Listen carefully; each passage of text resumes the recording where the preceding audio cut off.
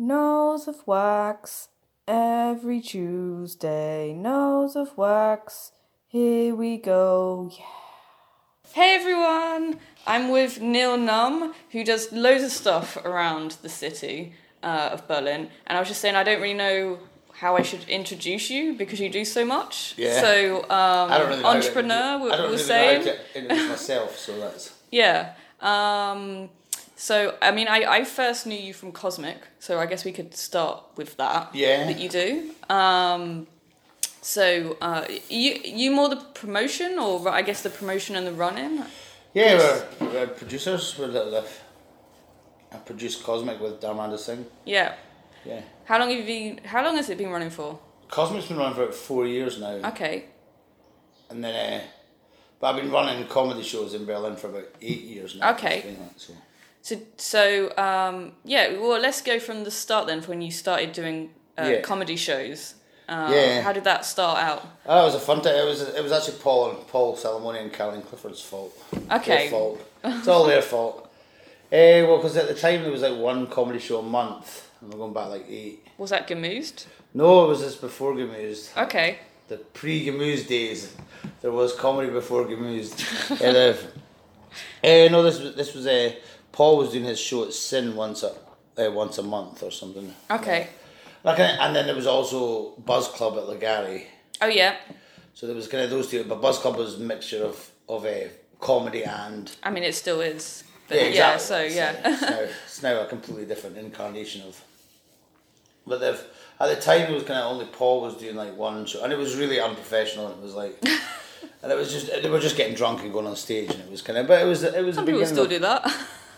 and it was a really good laugh, and I discovered that there was a comedy, there was an English comedy show in Berlin. Yeah. So I just started going down once a month to hang out. Yeah. And then and then that's how I discovered Legari, and so we were all going down there every Sunday night, and there was a whole mixture of comedy and music and stuff in it. And then we were like hanging out afterwards and all playing pool in the back room of Legari. And this talk of, I'd never even thought of doing comedy, but at that point, there was just some talk of a professional. Logan Murray was coming across to teach a professional comedy course. Like the first English comedy course in Berlin. Okay. And Paul and Caroline were like, "You have to do it, Neil. You have to do the course." Yeah. And I was like, "All right, cool. I'll do the course." Signed up for the course. I hated the course. I fucking hated it. It's so funny because Caroline talks about it so like, it was great. Oh, I hated it. Like I hated it. I almost walked out of the course. Right. Like, it just wasn't me. I just didn't think it was me at all. It was kind of all that, like when you do the improv games. And the thing is, the way Caroline does the courses now, it's over 6 weeks. This was 3 days intensive, so it was like Friday, Saturday, all day Sunday, then Sunday night you were on stage. Right. And it was just like, my brain's weird. I'd never been in a position where I didn't have ideas before. It was like, so I was at the comedy course, and the guys, and I was just like staring at a blank bit of paper. I had no ideas at all. And then I hated all the improv games and all the, like, okay, now we're going to learn how to play. And it's just like, go fuck yourselves. Like, you know what I mean? I'm prancing about pretending to be things. I was just like, fuck off. And I really hated it. Like, and I even said to the course, I'm like, look, I'm going to finish the course, but I'm not up for the show on Sunday. And then this is like on the second day, I was ready to say, I'm just gonna fuck off, and we're gonna go home, not up for this. And this is like on the Saturday, and like Logan Murray was like, said, Neil, I've got a game we're gonna play after the break. You'll love it. And and I was just like, and we all went across to have lunch, and everyone's there with notepads. Like it was like Drew Portnoy, Caroline, Paul. Oh wow. It was like, I think Josh Telshin was there. I think it was like right. It was the. Anyway, I'll get to that in a minute. And everyone at the break was sitting scribbling down ideas, and I'm just sitting blank bit of paper. And I was like, fuck. I was like, I'm just gonna go home. This is not for me at all. And I'd already announced to the class that I wasn't doing the show on the Sundays. So I was like, all right, cool. Then we got back on the Saturday. Got back on the Saturday after break. Okay. Yep. And then Logan Murray goes, okay, Neil, I've got a game for you. You're going to love it. And he's like, we're all going to get on stage and talk for a minute about a random subject. And you don't know until... that you won't know until you get on stage. And I was like, right, okay, yeah. And then I got aliens, and I'm just sitting talking about alien abductions and anal probing, and everyone's pissing themselves laughing. And I was like... And then I went to the pub with Catty Themer that night. Okay. So Catty Themer was on the course as well, and we went to the pub afterwards. And then it just kind of twigged in my head that it didn't have to be real. I was like, oh, I can just make it up. Yeah. Oh right, fuck! I never even thought about that.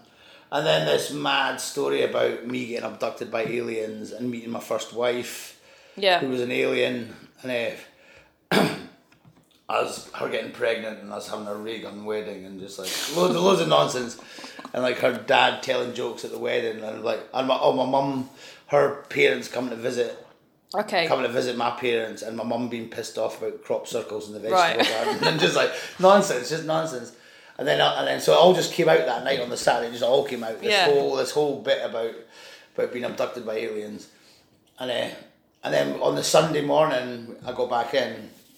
And everyone was in the circle, and it was kind of the day that we were like tightening up and doing the finishing touches and like going through our sets and seeing what we could change. And I walked in, and when I walked in, I just went, just everyone to know I'm back in. Let's fucking do this. And then Logan was like, okay, well, someone has to go. We're going to go through do our sets, our 5-minute sets, and then we'll critique them afterwards. And then I was just like, and he's like, someone needs to go first, and I was like, I'm going first. And I was like. And then did this whole set about getting abducted by aliens, and then everyone was pissing themselves laughing. And then that got me on stage the first time. So then at Ligari I did this whole set about alien abductions, and then fucking everyone was pissing themselves laughing. And so even though I hated the actual course bit of the course, it did get me on stage the first time. But and kind of from that course, that was the beginning of the producers in Berlin. So like kind of everyone from those, so Paul and Caroline went away, and I started Fishbowl. Okay. So with Chris Glenn had said, he found a venue and asked if I wanted to start a show, and I was like literally like 3 weeks after the course. Yeah. And I come from nightclubs, so I was always running parties and like running. So the idea I've always been a professional promoter, so it's like the idea of doing a show. Do you want to run a show? And I was like, it made complete sense to me. Yeah. And we started the Fishbowl at a place called Naherlongsterngen, which is it's like 1 stop from Alexander. It's where the whole building's been demolished now. Right. It's a shame, but it was a great venue, and they really loved it. And like on the launch night for Fishbowl, there was like 150 people turned up, paying €10 each to get in. It was like, and then it kind of grew. It was like we were in kind of one room there, which was a really cold. It was like the extension room, and it would get really cold in the winter. Mm. And then kind of died off a bit. Not died off, but just got like, it was like we were getting a steady like 70 people every week, and then every fortnight. Yeah, every fortnight. And then the guys, they moved us into another room which was much more suited. It was a lot smaller. It was like a lovely stage. And then when it started, that's when I met Amelia Jane Hunter and all that. That's when they all kind of came in. And Daniel Ryan Spalding, that's when they kind of was at the Fishbowl. And then the show started getting too big for the room we were in, but I didn't want to move back into the big annex room because it was just like so cold and horrible. Yeah. And then the owner of the venue just went, Neil, I've had an idea. I'm just going to knock that wall down. And I was like, what? And he's like, I'm just going to knock the wall down for you. And then I was like, all right, that's fucking nuts. And then I left not thinking anything else of it. And then came back the next day and for the next Fishbowl, and he knocked the whole wall down, taken the whole wall out. Right. And so moved the room, so literally tripled the size of the room, but just in the tripled it, wow. In the opposite direction. Massive big stage, and that was kind of where the fish. So how many could you fit then? About 250. Wow, and you'd fill that? Yeah, sometimes. Wow. It was like between like 100 and like 100. It was mental at the beginning because there was no competition. We were the only ones. I was doing third, and then I started the BAM House Comedy Open Air at Grishmul, and we were getting 350 people at And at the same time, Gamooze started. So Gamooze was on a Tuesday. I was doing 2 shows fortnightly Thursdays. So there was Bam House on one Thursday, and then Fishbowl on the other Thursday. And one was Comedy Open Air at Grishmiller, and the other was.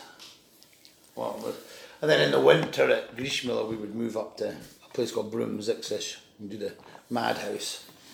And that was kind of the. And then the Nose started. So at the time there was Gamooze had Tuesdays, and we divvied up the days. We would at the original producers meeting, we were really careful not to do the same days as everyone else. So it was you can't do that now. Oh no, it's a free for all now. I know. It's who do I least want to clash with?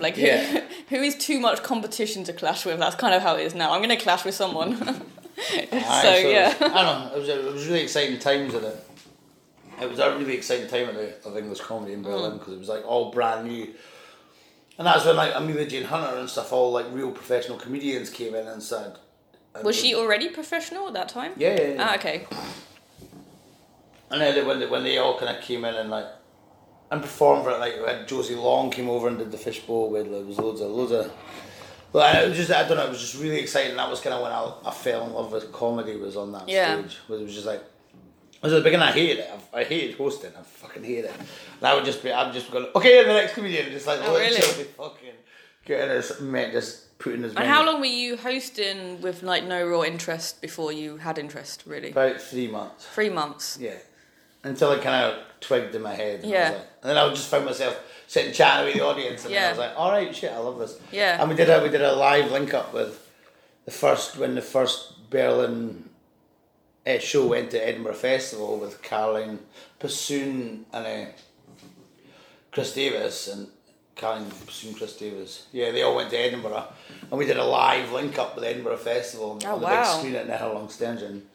And so Paul Caroline and Passoon were on, and I was on the stage interviewing them on the big screen. That's crazy. It was fun. It was fun. And then Comedy Open Air, that was just fucking when I started doing Grishmiller for Comedy Open Air. The owners were like, "What do you want to do? A comedy show on a Thursday open air?" And it was it wasn't really still had a covered bit as well. Yeah. And I was like, yeah, cool. It's actually the only donation show I've ever done is at the beginning of Bam House. Okay. Right. But we were getting donations on the way in, not on the way out. I was like, fuck getting it on the way in. I mean, fuck after they've spent their money getting the donations. I was like, I want the donations on the way in. Yeah, I think you just have to do it like that now. Otherwise, people just don't come in. I don't know. I would definitely beg to differ, but the maybe for new shows, I don't know.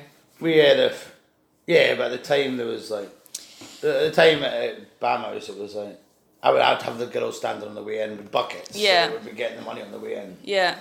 And then going round it on the way out as well, but. When the owners were just like, "What do you want to do?" and I was like, "Want to do comedy?" and they were like, "All right, it's probably not going to work, but we'll do it." And 350 people turned up for the launch. That's really cool. It's fucking nuts, man. It was nuts. There was €1,500 in the buckets. It was just okay. Wow. Yeah. Wow. And then it's funny because at the point where it's now gone back to saturation. At the time when we got to shows every night, when there was 7 shows a week, we at the time were like, okay, that's no more. It's saturation point. Yeah, no, it's more than that now. So there's way more, yeah, definitely. There's at least 50 a week now. You know what I mean? It's maybe. But there's more comedians. I mean, I don't know. They still get audiences. I know. Yeah, so. Yeah, I don't care. Yeah, so. They've always been at the View. It doesn't really matter how people discover the English comedy scene, as long as they discover it somehow. Yeah. And eventually they'll all come us in. Or eventually they'll come and check out Cosmic, you know what I mean? It's true, everyone knows Cosmic. Yeah, but that's... Wow, you've been on Cosmic? It's yeah, I've been on Cosmic. Everyone knows Cosmic. Yeah, well, but Cosmic's great. Cosmic's much more a science than that. How do you mean? So Cosmic is the epitome of all mine and Darmanda's experience with nightclubs, with promotion, with all the experience that we've both learned in loads of different avenues, even how you deal with people, how you treat an audience. Cosmic's much more audience. It's much more about the audience than it is about the comedians. You know? It's about the audience feeling part of something that's special that's happening. It's true, but it's also great for new comedians. Oh no, it's a mixture of both, but we really focus on the audience. You know what I mean? Like focus on and like Cosmic. The show doesn't start when the host gets on stage. The show's been going for already. The shows we get into character before the show. You know what I mean? It's like the way they come down the stairs. Exactly. The show is already started. Yeah, no, I get that. For us, it's all about making friends and looking. I think that also is what makes it good for the comedians because they're already like there's such a happy audience. That's the science behind it. We're just like studying the way audiences.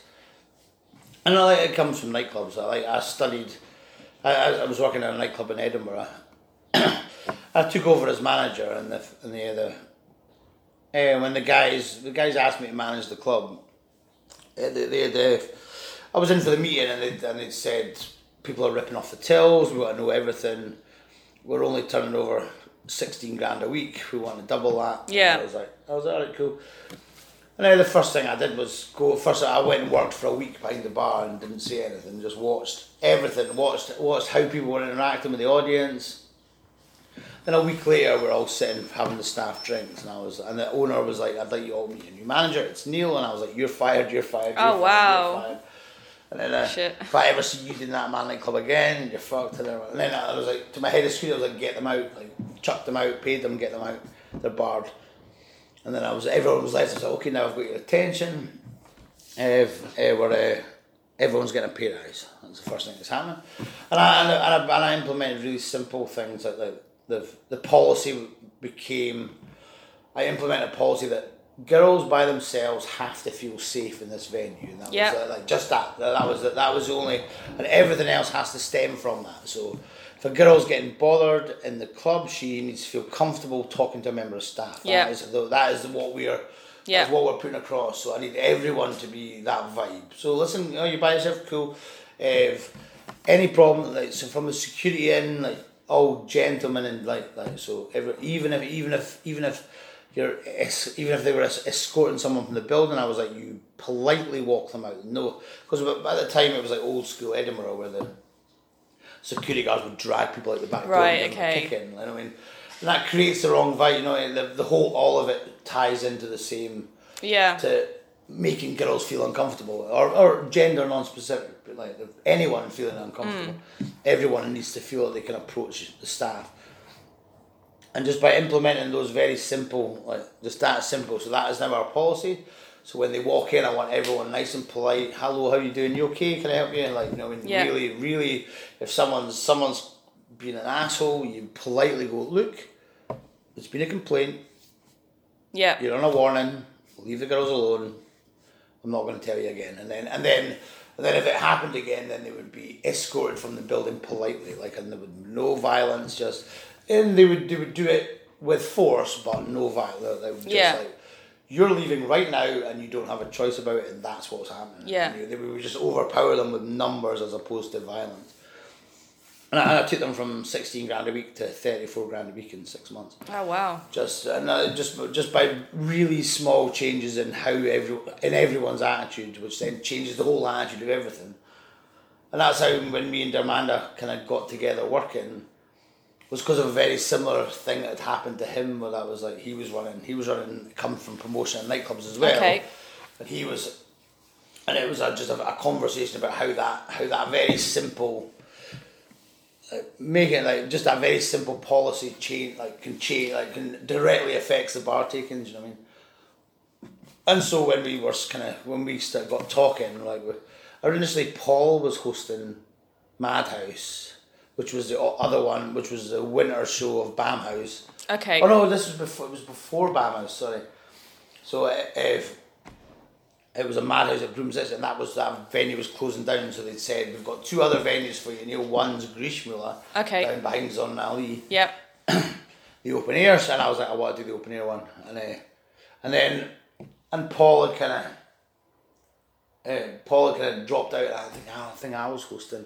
But Dermanda had started to come along every show, so he was always performing.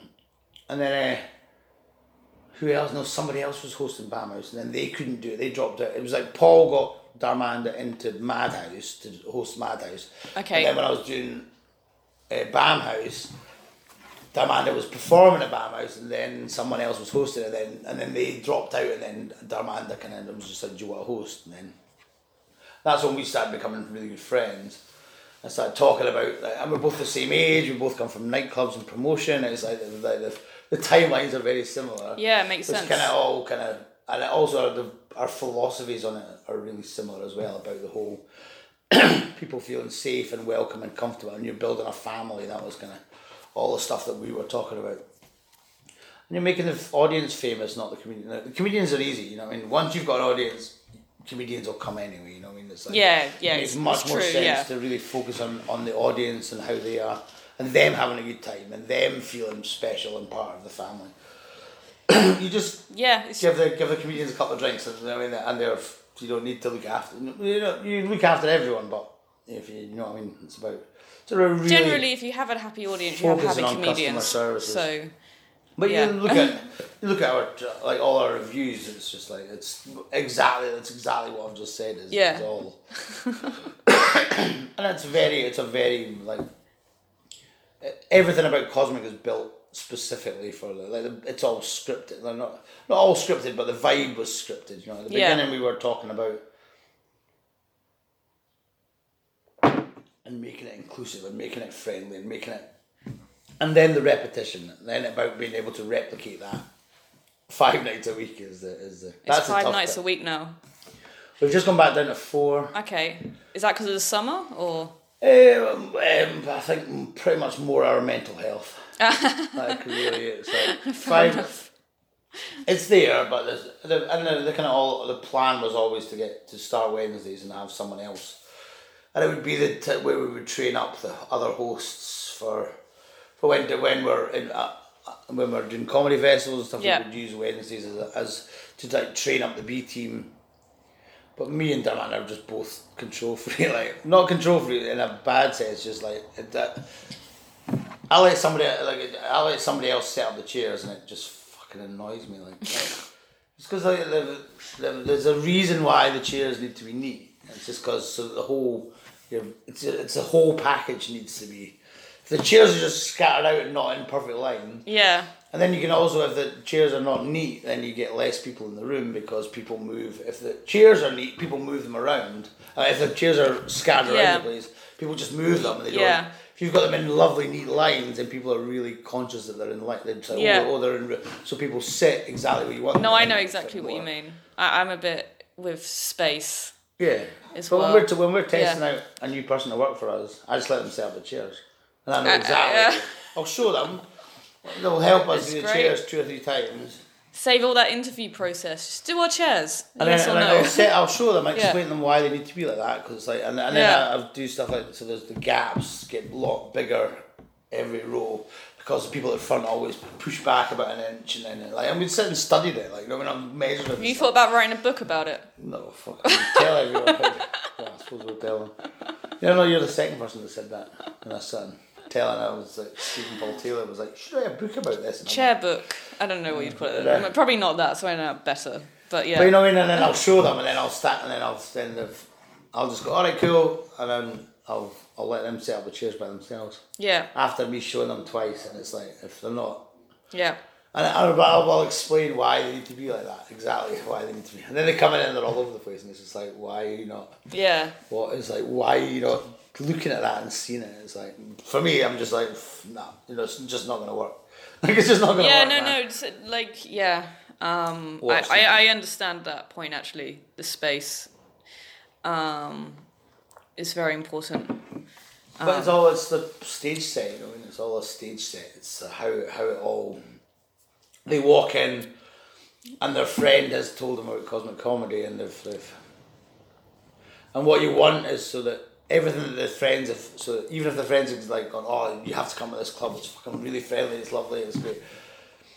And then what you want is when they come down the stairs to then be exactly the picture their friend painted in their face. Like, oh, right, it's exactly like that. Yeah. And then the show is exactly like that. You know what I mean? It's just the same level of friendliness, like, all the time. Yeah. It's like measured, like. But anyway, that's our job, is that, you know.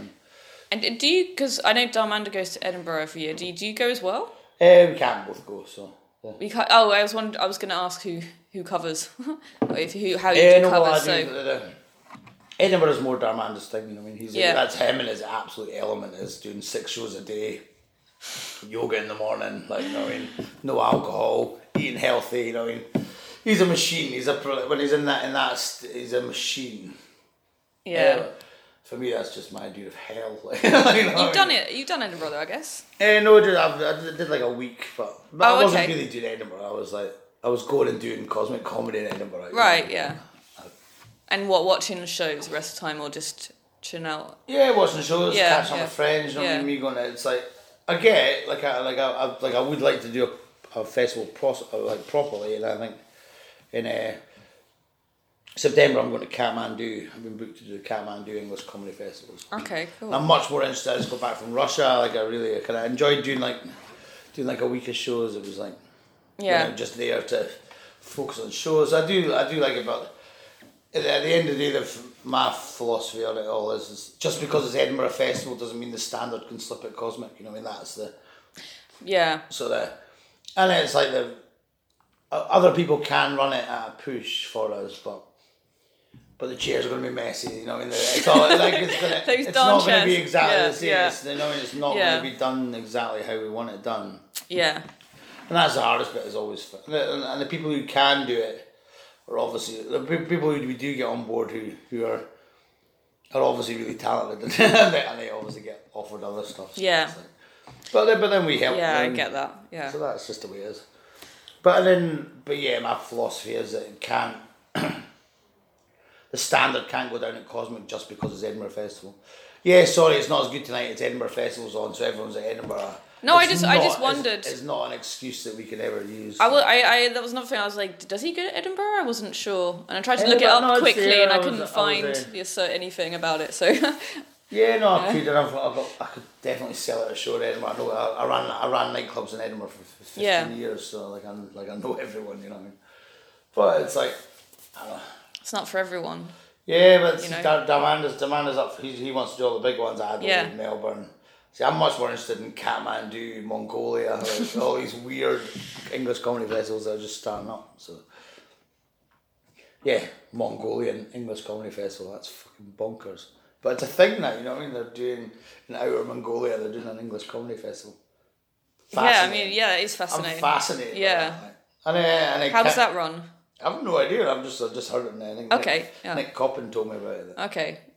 And he's coming to Kathmandu as well. So, and I've always wanted to go to Nepal. So it's like, and just like when I went to Russia, I'd always wanted to go to Russia. So it was kind of too like, and I also because I wanted to do my solo show, Death by Natural Causes. We've been kind of looking at dates at Cosmic because I can do any Saturday night I want at Cosmic. Yeah. I can just go do my solo show, but you know what I mean. There's already 110 people there or whatever, however many people we get. There's no real challenge in it. You know what I mean?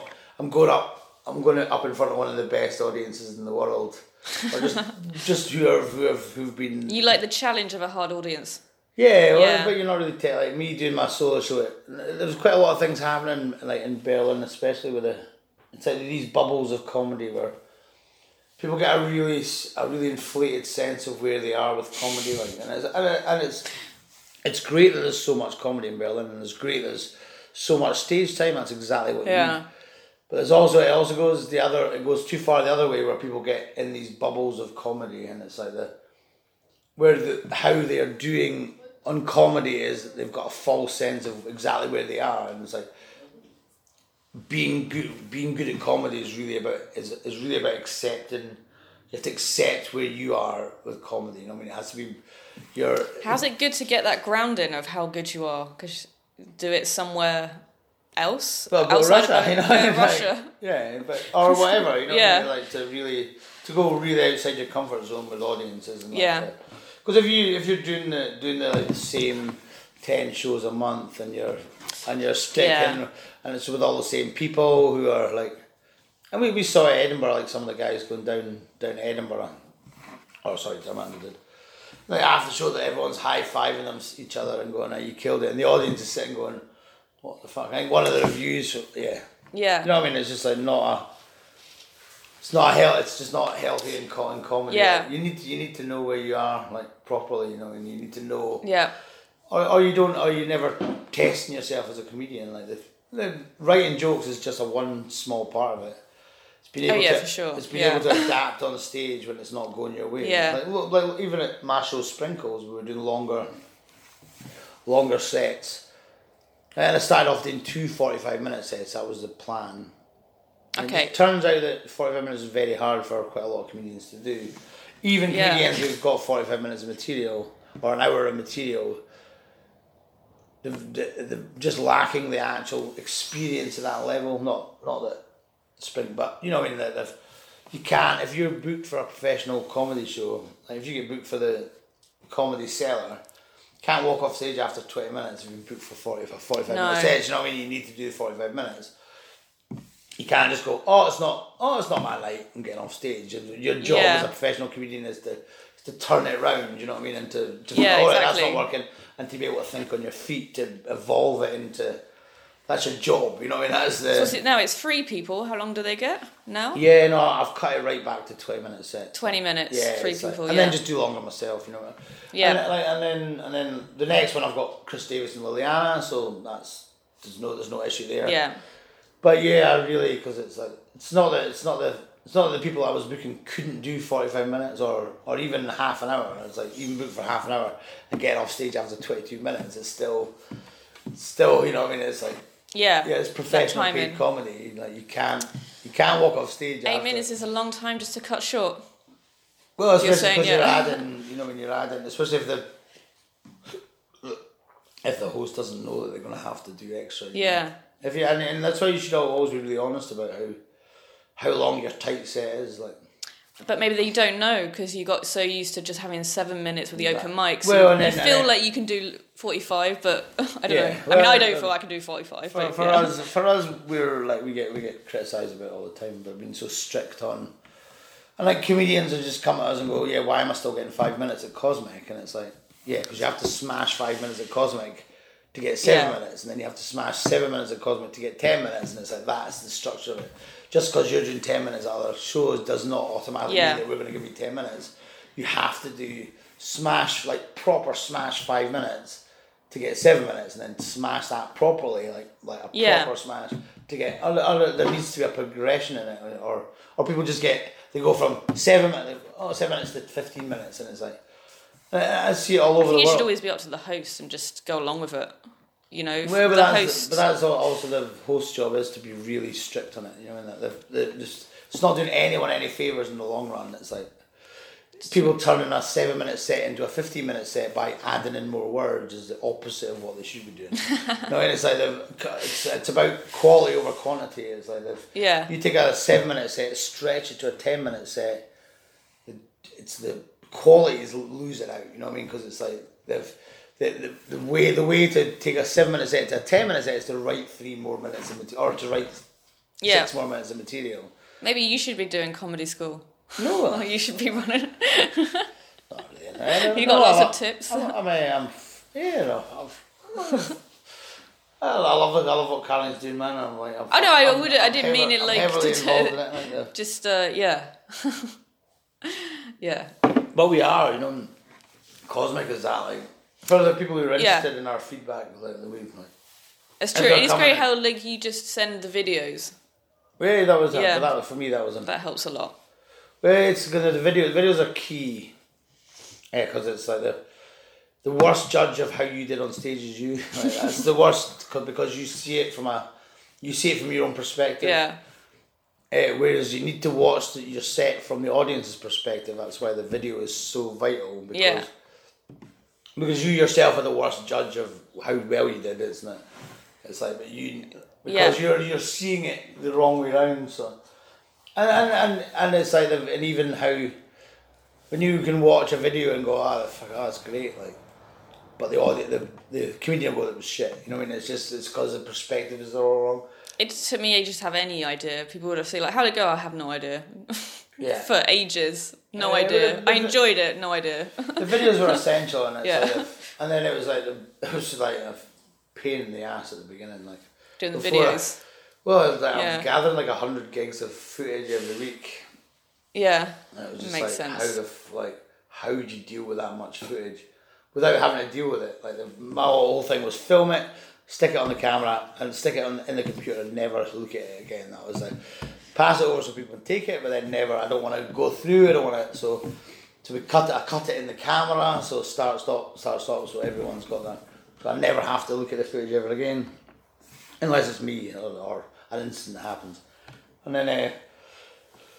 But yeah, figuring out even when I was because I was taking the memory sticks home at the beginning and then adding them to my drop. Still, the Dropbox was obviously the obvious solution to how to get it to people, but the hardest bit was actually getting it uploaded to Dropbox was a fucking nightmare at the beginning.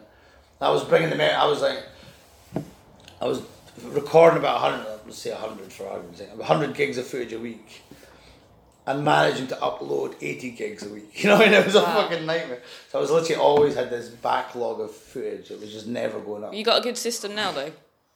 Well, it turns out that the hostel Wi-Fi is industrial Wi-Fi. So okay. So now what was taking me a whole week to upload now takes 2 hours. Because you use their Wi-Fi. So I literally just bought a laptop to fix it. Like, I was so pissed off. Coming back here and it was just clogging up everything. So my Dropbox was like, but then just like my computers were getting full. It was just like, what the fuck was going on? Yeah, so I just bought a laptop that was like for a quiet life, and now it's perfect. Now I just do them and then I just leave the following show it uploads. So yeah. But as you know, I mean, the footage is vital for progressions in comedy. You really need to watch the footage.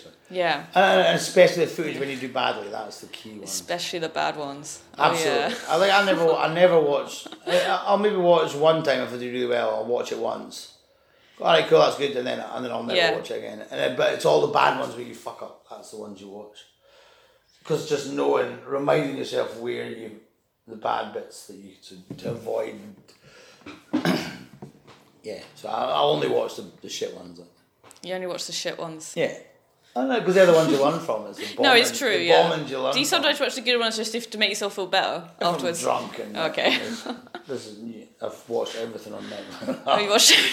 No, yeah, sometimes. If I'm about to, before I went to Russia, I've got some footage of kind of... Yeah.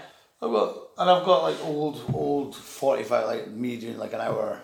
At the beginning when it was kind of... The first time I ever did an hour, that was about 55 minutes. With Chris Davis, that was a... I kind of just jumped into it. It was after Cosmic one night. Me, Paul Salamoni and Chris Davis were sitting having a beer. And I was and they were talking about Chris's solo show and I was like, I really need to get on my hour. I need to get my hour done.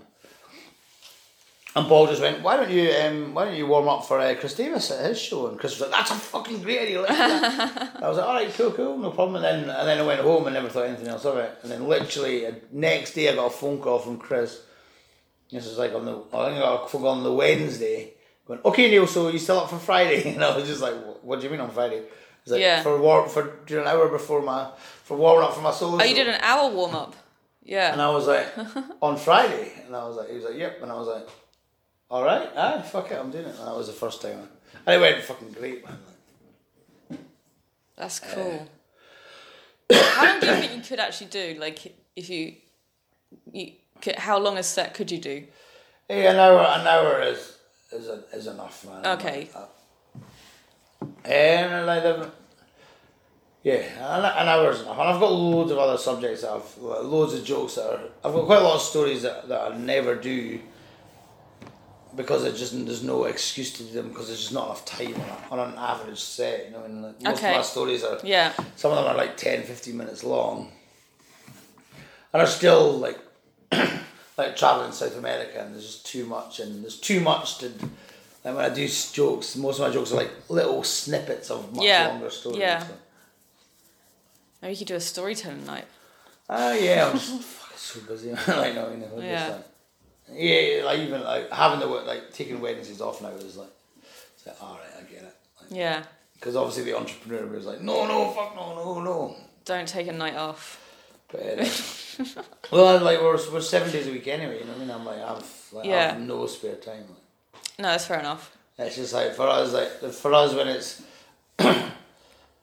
like for us when if it's quiet in the sunshine, it's not the sun's fault. It's because we haven't done enough work, and that's our it's been our philosophy for. You know what I mean? Summer in Berlin, there's more people here. So you're working more. There's more people. Oh, the only reason it's ever quiet is because you haven't told enough people. That's why. And then and literally my job is to build systems where we're telling as many people as we want with the least amount. Yeah, because you also do the meetup stuff. Is that why you started doing the meetups stuff? No, I want to meet socially awkward people. Okay. No, I just wondered if they were tied. No, it's all tied. You know what I mean? Everyone's tied together. But no, but the barbecues are genuine. You know what I mean? It's genuine. I just happen to have arranged a comedy show straight after. You know what I mean? It's I know it's all, but it's like because like everyone. It's about actually meeting these people. You know what I mean? Like if you're just pounding comedy down everyone's throats, like you look at the comedy meetup group and it's just a saturation. It's just beyond saturation. It's just like infinite comedy forever. Yeah, it's now because everyone's just put every weekly show is put weekly forever. You know what I mean? It's just like there's it's just like and these are not meetups. You know what I mean? Like it's not what meetup is about. You know what I mean? It's not just an advertising platform. I remember when I first used Meetup when I first came here like 2.5 years, and then I looked at it like a month ago and I was like, wow, it's so different now. Oh, it's immense. Yeah. But like for doing the barbecue stuff, it's about actually meeting these people, you know. Yeah. Like, to genuinely meet them and say hello, you know what I mean. Yeah. But, like, instead of just ramming comedy down their throats. And so I would do the big barbecue once a month, and then you've met people, you know, and then you're saying, yeah, what do you do? I'll do comedy. Oh, I need to come to your show, and it's just like you've done the same job, but in a much more friendly way, where everyone's benefited. Yeah. You're not just posting to all the groups, and you're not just. No, I get that. Yeah. Comedy. Yeah. Just very quickly the point where people's brains just switch off to comedy, and they switch off completely to comedy. It's like you, if everyone's going come on comedy, if they're all their timelines are full of comedy, eventually they just go. I want to do something else. Yeah. And it's about being very. You just need to. I just saw how annoying it was for everyone, and just went, all right, I'm not going to do it that way. Well, let's look at a different way to do it. Yeah. And then I want to do barbecues. I enjoy doing I used to love doing the barbecues at BAM House, but yeah, but this, you know, barbecues are great fun, man. We're always adding to it. We're doing Jello shots, and we've got we're doing they're great turnout at the barbecues. Leave no trace thing. Yeah. Yeah. And it gets all these other groups that I run. And there's like 50,000 of them, of people in all the groups that we're inviting. So yeah, I know, interesting. Yeah. Well, you know, it's all good. Hey, but it all ties in, man. So if I can sell them all t-shirts, they all want merchandise. I'm joking. But I just think the whole system's changing. Like how people find out information is changing. It's like even flyers are dead. You know what I mean? Like this, first of all, they're really bad for the environment because the inks in them are really toxic. And they're coated with plastic, so they're really hard to recycle. Yeah. Most flyers that have ever been printed end up burnt or in landfills. It was all about for us, we're all about stopping all that. Trying not to, especially the flyers. It's like no one takes them anymore. You'll maybe look at a rack of flyers and you'll take a photograph of it with your phone. Yeah. Or you'll take it and then you'll put the flyer back and it's like a poster could have done the job. Yeah, and often on this flyer stands, most of them are out of date anyway. Yeah. So you know. Well, it's not that inviting. I used to do promotion for tour companies, and it's like that. At a point where it was just like this. It's pointless, you know. And you could do all this work with a few posters in frames in all the places it's done. You know what I mean? It's like Yeah, yeah. Anyway, and then a lot less paper getting used. Do you think it's like, because obviously it changed more to online, but and a lot of social media. Do you think it's changing again, like how people find information? Because I feel like people are going off social media a lot. Well, they're going off social media, yeah, but it's quite a lot. Yeah, I don't always say too much. I am studying how people find out information. You're studying it? Yeah. Yeah, no, fair enough. That's not my job. Literally, my job is to figure out ways to get more people to, but more essentially to come to Cosmic, but also to. But you support other shows as well. But also to do other things. Yeah. I don't know. The groups that are coming to barbecues are like a really because I'm actually becoming friends with lots of them. So there's like it's like it's become a really like social meeting group for loads of different groups and so they're all kind of. And there's some real proper friendships that are now evolving, and I don't know, it's interesting. That's nice. And doing stuff like Crazy Bastard Sauce, and yeah. Because like my website, Clockwork Banana, is kind of the epitome of everything I've been doing. Is like selected Berlin events. So I'm being really choosy about the type of events instead of me just going come to comedy. I'm trying to have like a choice of 10 things each day. Oh, is that what you do? Because you do the recommendations, but I wondered if you had a system. Yeah, like 5-10 things a day. I'm trying to get sort of 5 would be optimum. 10 if there's just too much on. And so instead of going come to comedy, you go here's 5 shows that I recommend today. Yeah. One of them happens to be comedy. So and which is my show, you know what I mean? But you make your own choice, you know what I mean? Yeah. Instead of ramming just like comedy, because it just becomes white noise eventually. It's like people are just like, what? Yeah. I don't care. And then they don't care about any when people switch off from. You can even see that in the Berlin, in the comedy meetup group where it's just like. Whereas before, like at the beginning, when there was like one show a day, so there was like 7 shows a week, so 1 per night. I'm going back, like I started that group, like 8 years ago. You know, and it was like that was my like ass. And at the beginning there was only we were doing like one show a day maximum. So that was like, and it would only be like 3 shows a week, and you were getting 50-60 people from. You know what I mean? It's like where now there's. It's hard to get that many in an audience. Well, now they're getting one. Like, I mean, that there's just all these events on Meetup that are just passing with no one going. You know what I mean? It's like what was the point in it all? You know what I mean? And the guys who now run, I ran at the beginning, but then Ben's taken over, and I was suggested to Ben about just picking 7 shows a week on rotation. So you just have it at different shows every week, and then so that you. I think that'd be better. And then a situation, because the thing about it is it's about understanding what the audience want, and the audience go to these things. The thing they go and see is irrelevant. They want to go with other people.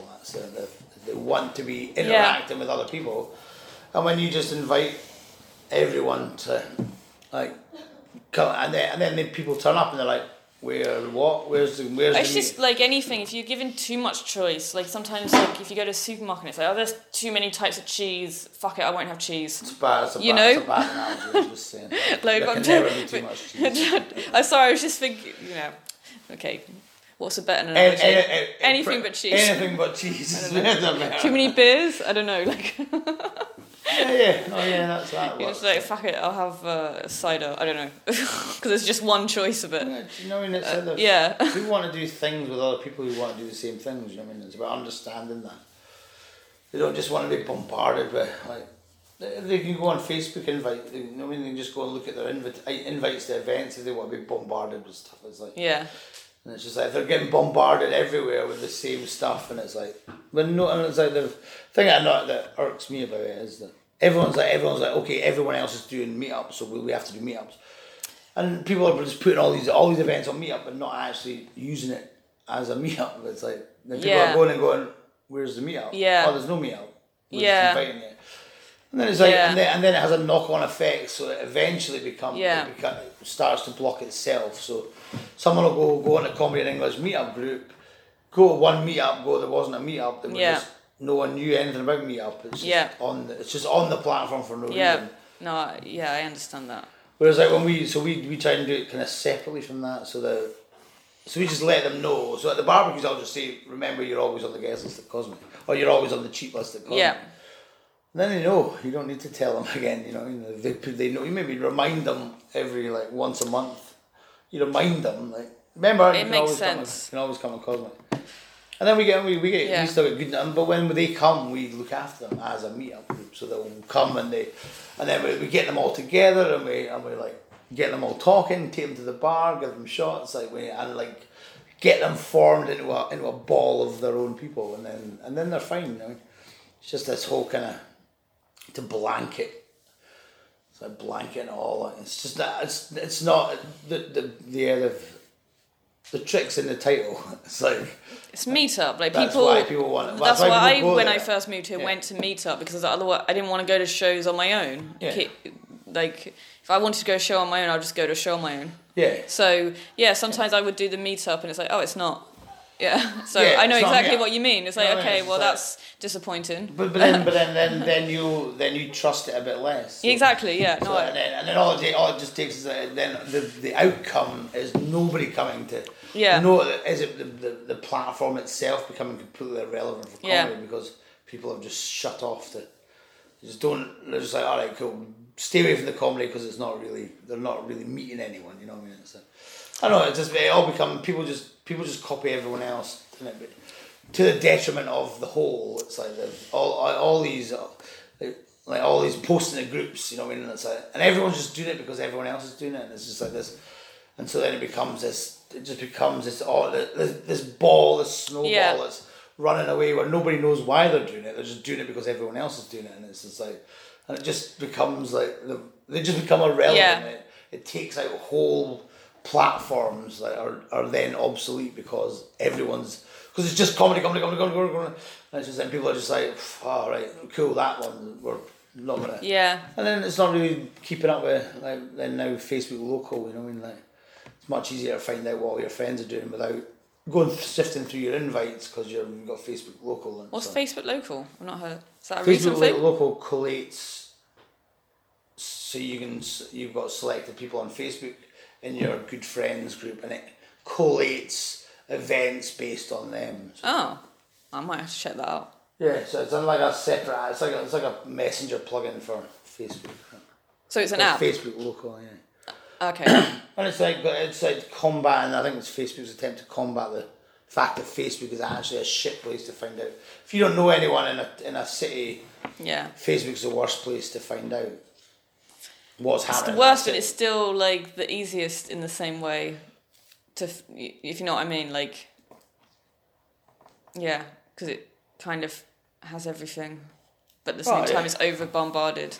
Well, this is all our brains are built. You just get it's like if you're getting like emails every week from even if somewhere you like to buy from. Yeah. And you're getting emails every week. You just go straight in the delete folder. You know, it's just that's how our brains are.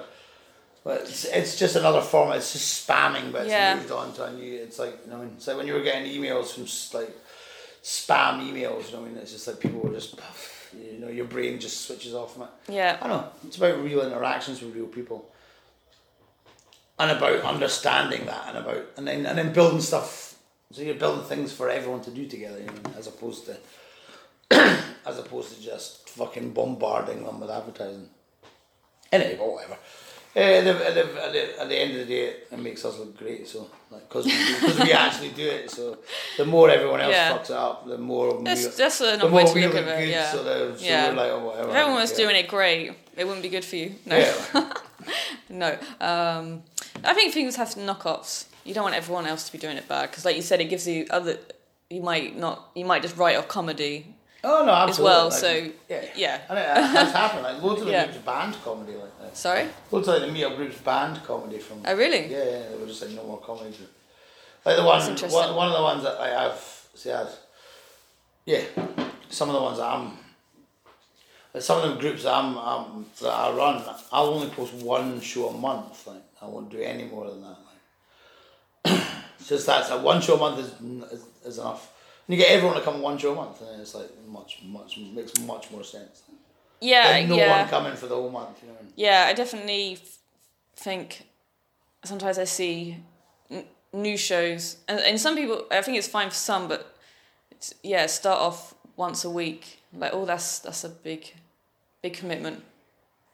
But it's up to them. Sometimes it works. It is loads of work, man. Like doing weekly shows is like, it's a lot of work. Like, I personally, just to maintain do one once a month. I've said this to people. When people start a new show, they go in with such a massive energy, get flyers, doing all the bits, like everything they need to do, and then it's like, and then they ride the wave of it being a new show, and it's like really busy at the beginning, and then it starts to die off, or not just gets quieter and quieter, but also on the same curve as their efforts. The effort they put in starts to dwindle, and the numbers start to dwindle too, and then they get to a point where like, okay, we need to get our fingers out, and then they go, right, shit, let's do, and then they put loads of effort in again, but it's about half as much as at the beginning, so it drops steps down to, and then they get a wee surge in people again when they put a bit of effort in, and then it starts to dwindle, and then they put, oh shit, we need to do it, and then they do it, but it's half as much again, and it's just this downward spiral to they're just prolonging the inevitable, whereas like our policy has never been that, like the amount of work I put in at the beginning, I put in more work every week. You know, right. Our curve goes that way. You know what I mean? We're like always looking for different ways. You know what I mean? How can we do it better? How can we tweak it? How can we make it better? How can we make all of it? You know what I mean? Like that's like. But weird because we commit. Like I don't know. There's a funny thing about committing to something. When you go all in, for me, I think plan Bs are your enemy. When you go, if this doesn't work out, I'm going to do that. That fucks you. That really fucks you. Like in life, because if everything collapses, you're going to come up with a plan B anyway. Right. Oh, I see. So don't plan for a plan B. No, never plan for a plan B. You need to go all in. You all need to go. I just said to my sister actually. My sister does these this thing called scrubbies. Scurvies? You've seen them. Liliana does them as well. Not the illness, I guess. No, these wash things, yeah. The plastic wash things. Yeah. And these are the cosmic ones. So and I was telling this to my sister about she's like, she's like really hesitant about taking the next step about how advancing production, and I was like. She's like, oh yeah, but what if it fails? What? And I'm like, you just can't think of any of that. You need to go all in. So you need to go all eggs, one basket, let's do it. And then you completely eliminate your backup plan completely. So you're out on a limb, you're fucking you have to make it work or you're fucked. Like that has to be like that, you know what I mean? If you want to take something like doing comedy or making scrubbies or something you've come up with your own idea, you need to go, right, I am doing nothing else but this, and then taking that, stepping off the ledge and going, right, that's it. And with the comedy shows, and I just did it really early, like I did it 8 years ago, you know, and I was like, I'm not doing anything else. Very, very soon into starting the Fishbone Bandhouse, it was like, you just eliminate the plan B, and you're like, all right, if I don't make this work, I'm not paying my rent, you know, and it's like you need that level of motivation. I know from everything I've ever done, it's like when you're out on the limb. It's like going to Australia with no money. Like I went to Australia and I was working for gangsters in Scotland and these guys, and I was maybe on 5% of the profits from this nightclub, and it got to bonus day, and I expected it to be like in the movies where they'd go in and. He'd go in the envelope across the table. Right, okay. I'd take my envelope, and I was expecting about between like $3.5 and $5,000 in cash. It was kind of from a bonus. Yeah. And I went for bonus day, and the guys were just not getting your bonus. And I was like, wow. And I was like, all right, well that's fucked then. And they were like, but we'll pay for a ticket anywhere you want to go in the world as long as you leave this week. And went to Australia, and they went and they just drove me up to the travel agents and bought me a ticket to Australia, and I left 2 days later. That's crazy. But and I had £200 in my brown paper envelope in my pocket, and 2 boxes of records and my headphones. That's all I had with me. And then, but when I got off the plane at the other side, I was in full hustle mode. Like I was just there was no time. I had like a couple of days' money. There was no time to even think about. I wasn't there on holiday. I was in the shit. I was putting myself in the shit on purpose. Like when I got off the plane, I was like, no credit cards, nothing, just £200. And they thought I was smuggling drugs. That's why I got flagged at customs because I had a brown paper envelope with £200 in it.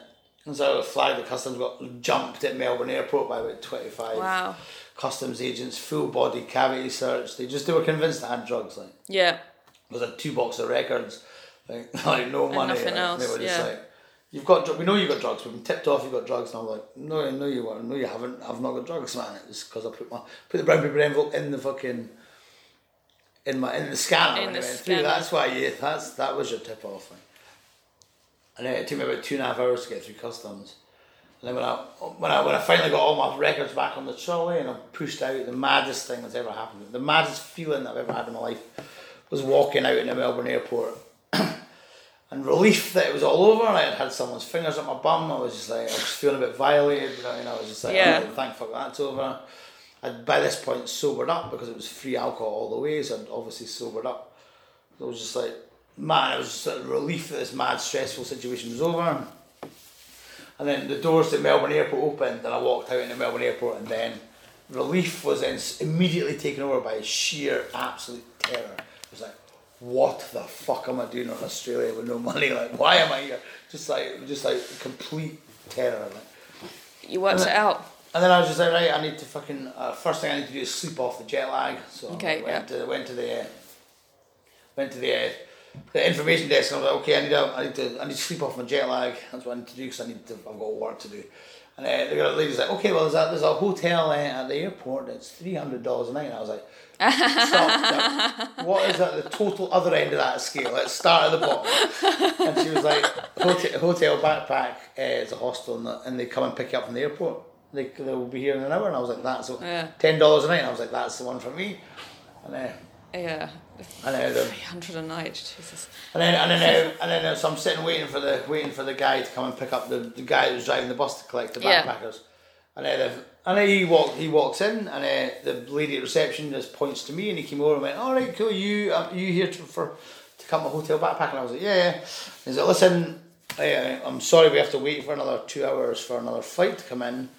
Do you mind? And I was like, well, no. He's like, listen, we'll put your stuff behind the reception desk and I'll buy you breakfast. And I was like, all right, fucking let's go.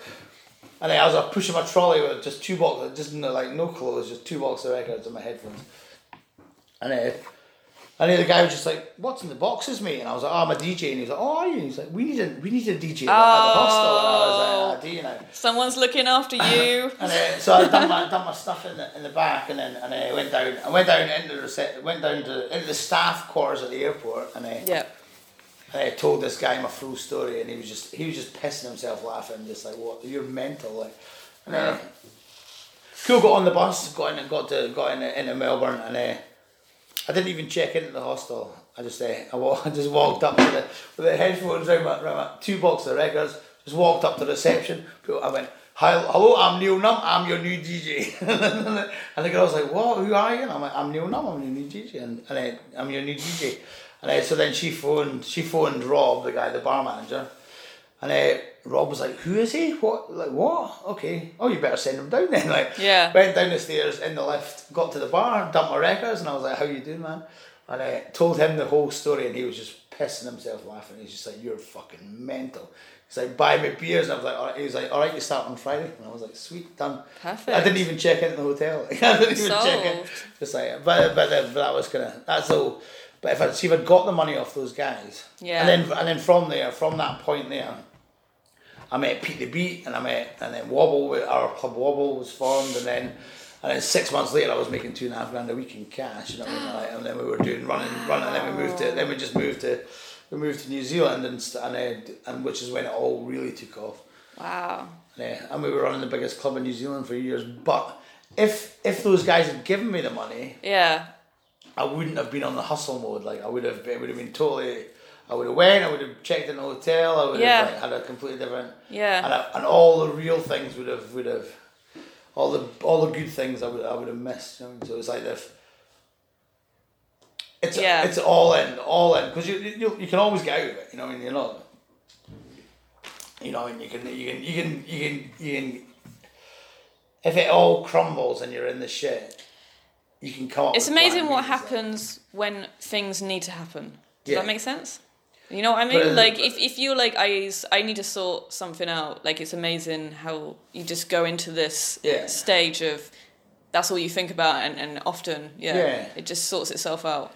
Yeah, I don't know. I don't know. There's kind of there's like magic in the need when you need what it needs to. When you're like okay, I don't know. My brain works really well in that situation where I'm just like okay, I don't have a choice. How the fuck am I going to make this work? Like how you know, and it's like that's the I don't know. There's genius in it. It's like a sixth sense or something. I've definitely had it happen to me a few times, and it's just like what happened? I don't know. My brain took over, and now it's fine. Yeah. But I don't know. It's all. But what's happened now is interesting. You know, I mean, the Berlin Comedy School. You know, I mean, I don't know. It's an exciting time for Berlin comedy right now. It's like it's all stuff that we talked about like 8 years ago. But Berlin becoming a comedy university.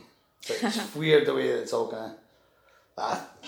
Even how Cosmic is. It's like I said at the time at the beginning of the producer. We used to meet once a month. The producers. It was like 11 of us at the beginning. And we were talking about the future of Berlin comedy. And it's just funny because it's like everything that we kind of laid down, the foundations of it is now exactly how it is. You know? Like with the Berlin Comedy School, I had a thing I was saying about Berlin becoming a comedy university where people can come for 3 months, stay for 3 months, get loads of stage time, and then go away with a 20-minute set. And now you've got Caroline doing her workshops. You've got so much stage time. You can absolutely do that. As a new comedian, you can do 3 shows. Like Anya did 3 shows the other night. You know, and that's fucking nuts. Nowhere else in the world can you do that. And New York. Is that true? Oh, yeah, totally true. Like all the big comedy cities in the world, Edinburgh, London, New York. You cannot, unless you're an established comedian, you cannot do. As a new comedian, you can't do 3 shows a night. It's impossible. I've only done it here, so I can never compare. Oh, it's like Berlin's it's a very interesting, and then we are now being used as the model for the rest of Europe. So. Oh really? What's been kind of spawned in Berlin is now cool. The process is now going to other cities. Like look at Prague, for example. That's like, but Christina, they had I think there was 1 regular show a week, and then Christine came and she was came at Cosmic and she was like hanging out with us, and she was just like, I want to start a show. I'm thinking about going monthly at the beginning, and me and Dar were just like go immediately weekly, like don't. And this is how, and we just showed her like a few things, and then she like took that away and then started Velvet Comedy, and now she's doing 2-3 shows a week, you know. So why did you recommend weekly rather than monthly? It's just much easier for an audience to get their head around. It's if you do monthly, you have to do your work twice every month. So you have to build an audience, do the show, everyone goes away, and then the next month you have to build the audience again. Whereas if you're just at a set time every week. It's easy. People stop looking, oh, when is it? They just go. Yeah, they know exactly when it is, you know. So that's true. Anyway, yeah. But and then we've taken it to extremes, but then we're also we're not really we're not really in the same game as everyone else is doing shows. Like we're running a club. You're talking about Cosmic per se? Yeah. Cosmic is a comedy club, not a comedy show, you know what I mean? And the shows are completely different. Like we both, me, myself and Amanda, committed to full-time Cosmic, and it's like, and by doing that it takes away all the noise of everything else, and you're just my only job is getting people to Cosmic, you know. And then I've got my whole week to do it, you know, and I don't have to think about anything else, you know. I can just think about Cosmic. Yeah. Do you dream Cosmic? We're 7 days a week, man. Like I do at least 9 hours a day, not including the shows. Like. Wow. Yeah, just on everything. Like yeah, no, I mean, I'm not surprised, but it's the repetition. Well, professional comedy is all about repetition. It's like, which is what the repetition gets to people. It's like if you commit to doing professional, if you're like commit to comedy and you're going to do professional comedy, it gets very repetitive every single but making it look not repetitive. Exactly is the whole skill. This is the first time I've ever said this. Yeah. Yeah. Which is the whole skill behind it. That's professional comedy. You know? Yeah. But it's good that in Berlin you don't have to want to be a professional comedian to be involved in it. No, it can just be a hobby. You can, and that's completely acceptable. You know. Yeah, and it's great. Aye, it's like just more and more and more shows. But it's like if there are more shows that are getting audiences, then it doesn't matter. And the thing with you always reach a saturation point with everything. And we thought we'd hit it 5-6 years ago. We thought we were at saturation point, and little did we know that it was going to become 10 times more shows. But but a lot of them come and go. But that's exactly the point. So the people who are willing to put the time and effort in, and to deal with the repetition of it all. Loads of people are like, how the fuck did you 5 nights a week? And it's like, when they're trying to do one show a week, it's like, and it's already too much work. But it actually becomes self. The thing about the Cosmic promotion is our text never changes. It's like so I can lay down the promotion for the whole year. Yeah. Instead of I'm not dealing with. I know exactly when our shows are in December. You know, and it's like we can be planning December before. We know when it's going to be. We know where it's going to be. Yeah. And then it's just about finding people to come. So, anyway, here we are. But then in Sunshine in Berlin, that's the leveler of everybody. Like, it's like, can't fight against the sunshine. Even though we try to. Yeah. And my theory was always to just if the number's half, you have to double the amount of work you're doing. So you need to tell twice as many people. Yeah. It's just a numbers game, which is the formula's true, but it's just when it's a really sunny day in Berlin, there's so many other distractions. People would just rather be in the park, and or sitting by the canal, and I don't blame them. You can't blame them when the winters are so long, you know? I don't blame them at all. So, yeah, definitely, for sure. Yeah. Aye. Anyway, it's exciting times, exciting stuff. When is the next Sprinkles? It's the last Saturday of every month. It's last Saturday. So I can't remember the date.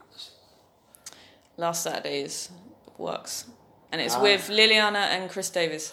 With me, I was going to do it. Was going to just be like the first Sprinkles. We were going to go back because I've been trying to book Chris Davis to come back to Sprinkles for ages. Cause I started Sprinkles with Chris Davis. Right. And he's just he's so busy on a Saturday night now, so it's. And then so I managed to nail it down for a day, and then we were like, okay, let's just do a double. The first ever Sprinkles was me doing 45 minutes, then Chris doing 45 minutes. It was the first ever Sprinkles, so we were going to do a repeat of it. Yeah. But it's just that it's grown now. There's too much other stuff to do. It's like so the three of us. So it's just me, Chris, and Liliana, which is actually a good balance. Yeah, that's a good balance. We'll just all do half an hour each. Yeah. And that's plenty. Aye, but it's good, man. People get dressed up, and people coming in shirts and ties, drinking red wine. I'm like, what the fuck? And then me, Scruffy, hosting the whole lot. Don't know how I appeal to that. But, no. Where is it? Il Cuno, isn't it? Yeah, so maybe that's why. I don't know. But even the charging again, the donation over. For us, that's probably it as well. Yeah. I used to get really pissed off with all the donation shows, and especially donation showcases out. They really annoyed me at the beginning. and I still stand by my opinion on it all, but now I just don't care. It's like everyone can just do what they like. It actually makes us look great, so it's because with door prices we've just stuck. We've just never deviated from our comedy should be charged, and we just don't deviate from it at all, ever. We will not ever do donation shows.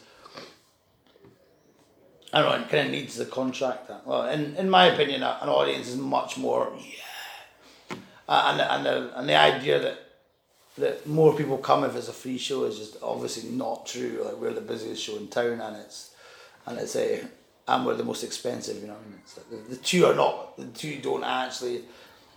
I've always had a theory about if someone's it's different, but it's like if it's groups of friends going like friends of friends and you've built a show that's just kind of you've got loads of regular, fair enough, whatever. But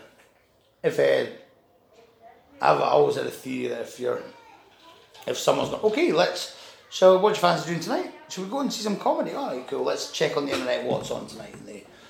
And if you've got someone who's committed to going to comedy that night, and they go, okay, there's 4 free shows and 4 of them are free, one of them's €14, they will always choose the €14 ones because they want to commit to, if they've decided to go to comedy.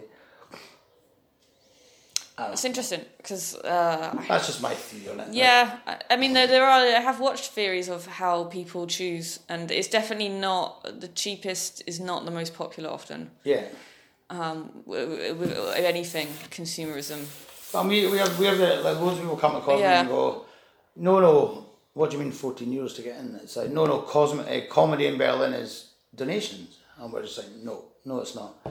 And we literally go, and we always say, like, when we get people who are like, no, it's too expensive, like, we always go, right, pay the money again.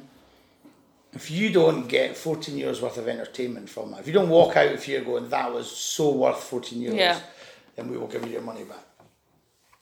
And never, ever has anyone asked for the money back. Right? They just go, and if anything, they come, okay, I get it now, I get why it's like, I get why it's why it's that way, you know. Yeah. But anyway, if it works, my thoughts on it now is as long as they're finding comedy in Berlin, it doesn't really matter whose shows are going to first. They will eventually come to us anyway, you know. And maybe not come to us every week, but they'll come to us once every couple of months, and that's enough. That's interesting, yeah. So, anything else? I don't think so. When's your next barbecue meetup? We're doing it. It's last Saturday again. So you do it with the sprinkles? Yeah. It just happens to coincidentally end up with sprinkles. There was no pre-planning there at all. It's just coincidence. It's just convenience. Complete coincidence. So every last Saturday of the month, barbecue and sprinkles at Il Kino. Yep, exactly. Yeah. What's the date? 27th. Of this month is the barbecue and sprinkles. Yeah.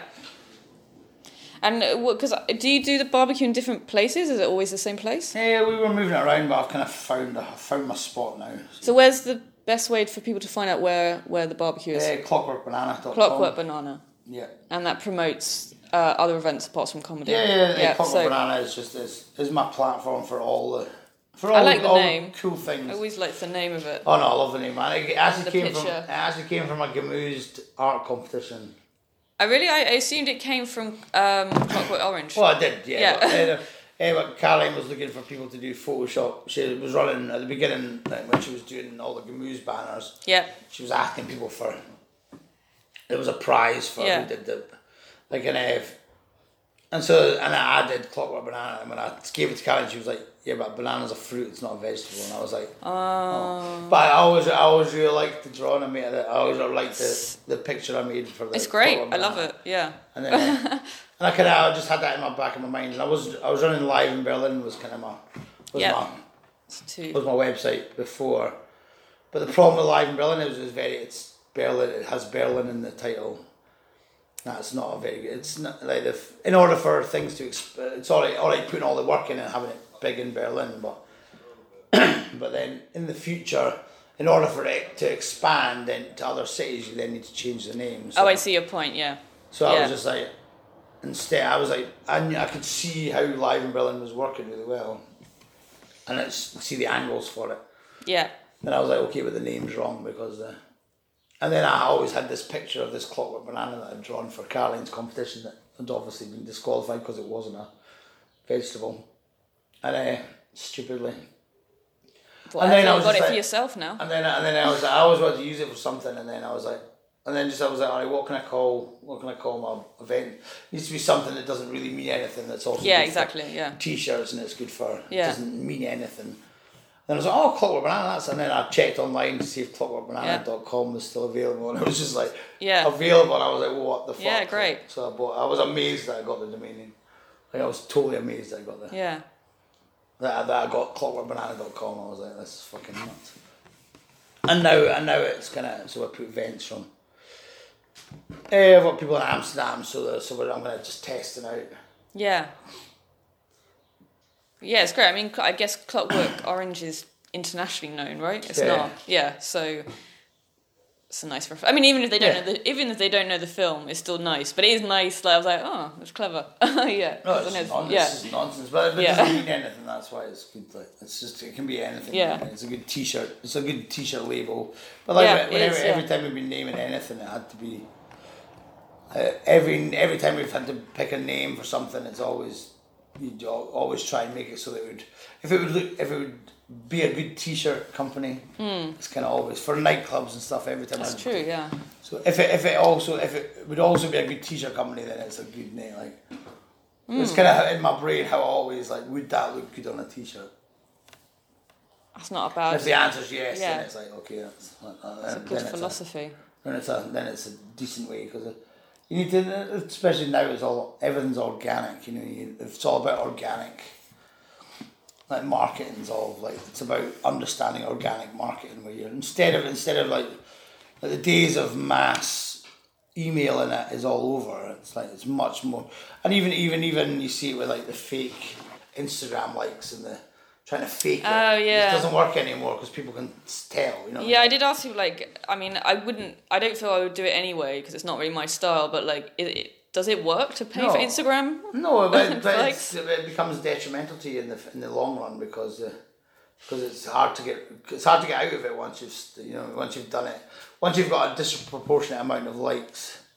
But you're much better to build it organically and just be patient with it and actually fill what you're doing with good content and like build regular. Yeah, no, I mean I agree. I just it was like, but if it does work, maybe I should do it. No, I don't know. There was just this phrase of like. You better to. It's better to be real. You know what I mean? You better have 100. You better have 100 followers who are into your show. Who are real, than 10,000 who are fake, and it doesn't like. You know what I mean? It's like I agree. It's better for it to organically grow. Yeah. And then you're keeping track with it. You're growing as it's all growing as well. Yeah. So it's like, and then it's real. You know what I mean? When you post something, like what my sister's doing here is like a perfect example. You know what I mean? Like, yeah, like I have people. I put up posts and it's like I can almost. There's like 5 people who I'm like there's a really good chance they're gonna like it. Yeah. You know, yeah. They're like, I have regular likers, and that's quite nice, you know. Yeah. It's kind of nice. Well, it's real. Yeah. It just kind of grows as you're growing, and that's or like keeping things organic. You know, I always stopped like all the emails and stopped all of that. Like it's just bombarding people from more directions. It's like it makes much more sense. And even inviting people on Facebook, we just stopped all of that. It's much better for them to come going, oh, I wonder what's happening at Cosmic. And then for them to come to you. It's much, much better. If you're like always trying to force people to come here, they just don't do it. You know, we just stopped all that Facebook invite stuff. It's like, it just doesn't. It's interesting, I'm still trying and error. You become so dependent on it. Yeah. And now the Facebook blocks the amount of people you can invite if you've got too many outstanding invites. I didn't realise. Facebook blocks it. I haven't done that. So you're allowed 500 invites, and if if people don't reply to them, so if they don't click interested, not interested, or going, then it counts as negative. So then you've got negative. That's interesting. You've got negative invites standing, so then if you've got too many of them, they limit you to 50. 50? To 50, from 500 to 50. And then you have to wait till all the events are over that you've invited people to before it goes back up to 500. That's interesting. So it's much better just not to invite them. And then occasionally when you want something, then you do it. So when they hear from you, it's for a very specific reason, I suppose. I know on my last show, like there was some people who were like going, and I was like, I don't know who they are, and I was like, that's a breakthrough. Because before it's like, it's just people I know, which is nice that you're supporting me, but yeah. Yeah. It's just for us. It's like it's just build a system so that they come to you. You know what I mean? That's the. Yeah, that's the ideal, isn't it? Yeah. We're number one on TripAdvisor. For us, it's all about looking after the audience, and then the audience eventually then does the work for you. I mean, they're telling everyone they go back to their. Yeah. And we set with Anyway, that's how we do. I do like the idea of getting stickers though. I don't know how much good they like, but I like the idea of having my stickers in the toilets. Yeah, I was thinking that. It's just even if it's just for me to like it. The problem is you just end up going through loads of stickers. It's my little ego boost. Stickers are easy, man. Fire alarm. It's not hard to get stickers. No. I think I will do that. Yeah. Cool. All right. So I think we've covered a lot. Do some work. I'm by myself tonight. So. Oh wow, an hour and 40 minutes. See how much comes out. But I'll probably pretty much do it as it's. Well, you have bottoms on. So you're not naked. So.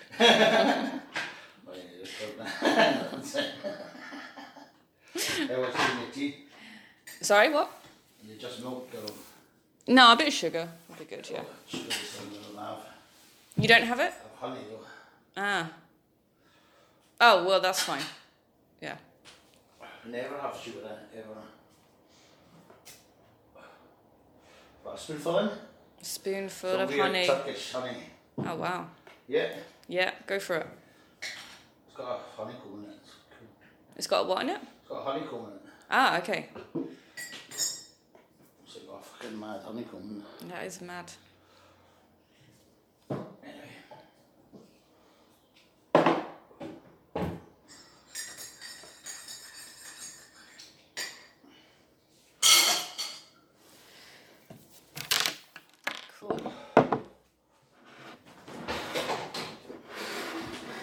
Don't have any biscuits, sorry.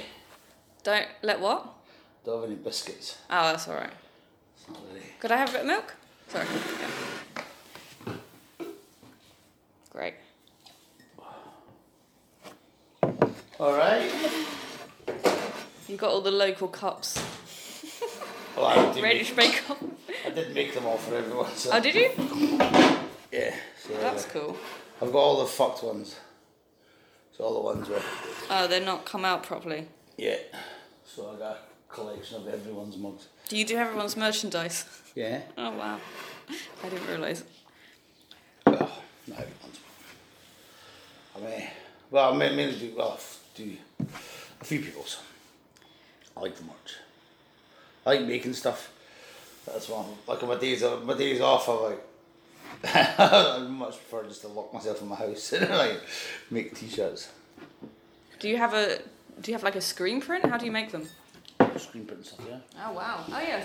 Screen print and heat presses. Oh, I'm used to the one where you like drag it down. Yeah, it's there.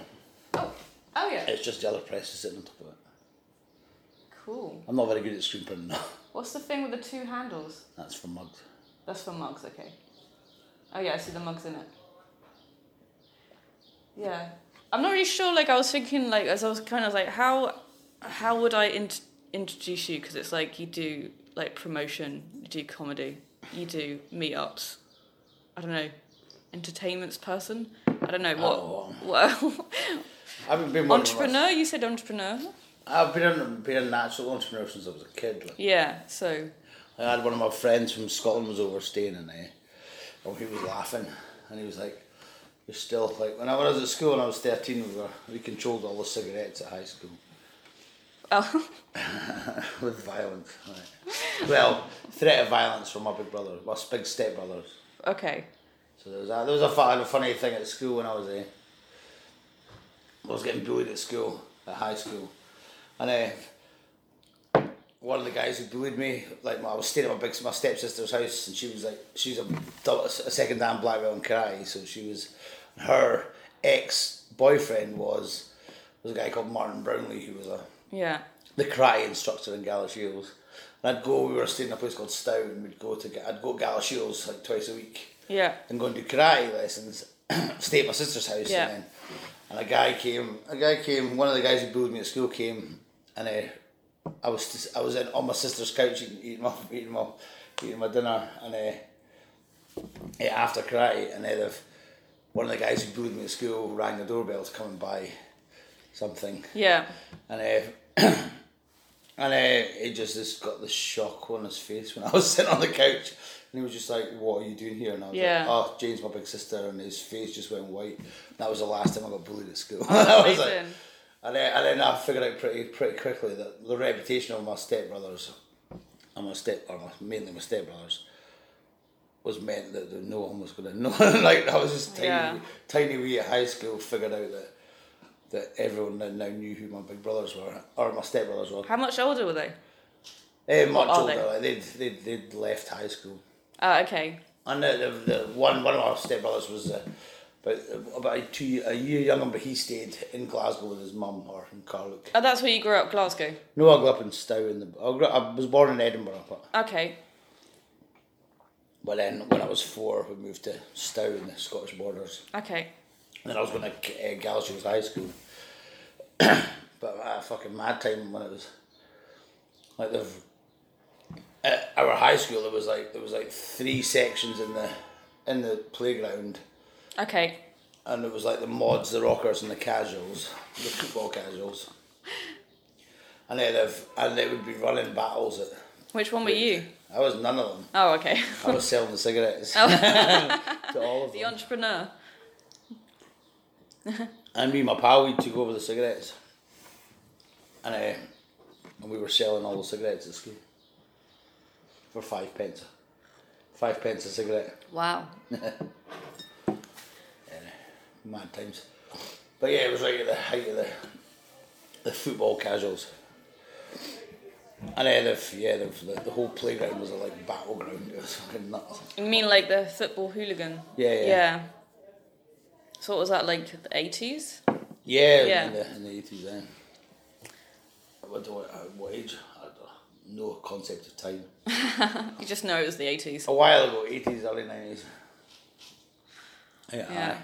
Mad times. But just ever since then, like, and it just was always a natural thing for me to work for myself. Yeah. And so I don't really know how to do the other way. Did you ever try working for other people? I've tried a few times, but I get really bored after about 3 months. As soon as I know everything, as soon as I know all the systems, and I know how they're making money, I know exactly how I would do it better, and then it just bores me. I get really bored really fast. Yeah. And then I'd start messing with the system and trying to break it on purpose. And it was no point. So I was always moving, like I was working in hotels mainly at the time. So. What were you doing in hotels? Waiting. I was a waiter. Okay. Yeah, I can imagine you getting bored of that. Worked at some of the biggest. No, I actually really enjoyed the waiting. Oh, okay. I loved it. I was working at the Caldron Hotel. Being a waiter at a really high level. Okay, like silver service. Yeah, no, wow. But we used to work in the Pompadour restaurant in Edinburgh, which was the poshest restaurant in Scotland. I know, I loved it, man. It was great, and then I discovered the drug scene. I discovered clubbing and drugs, and that was the two, getting up at 5:30 in the morning and partying. Because you were a DJ as well? Later on, but this was before. Okay. Yeah. Okay, so I'm going to do a proper introduction now. I might include some of that. Is there any of that you wouldn't want in? No, you're totally cool. Okay. I'm not going to tell you anything I don't want you to No, know. that's fair. No, I mean, it just, yeah. So it's good to double check rather than not check enough, I guess. But yeah, now you said it, I won't keep asking.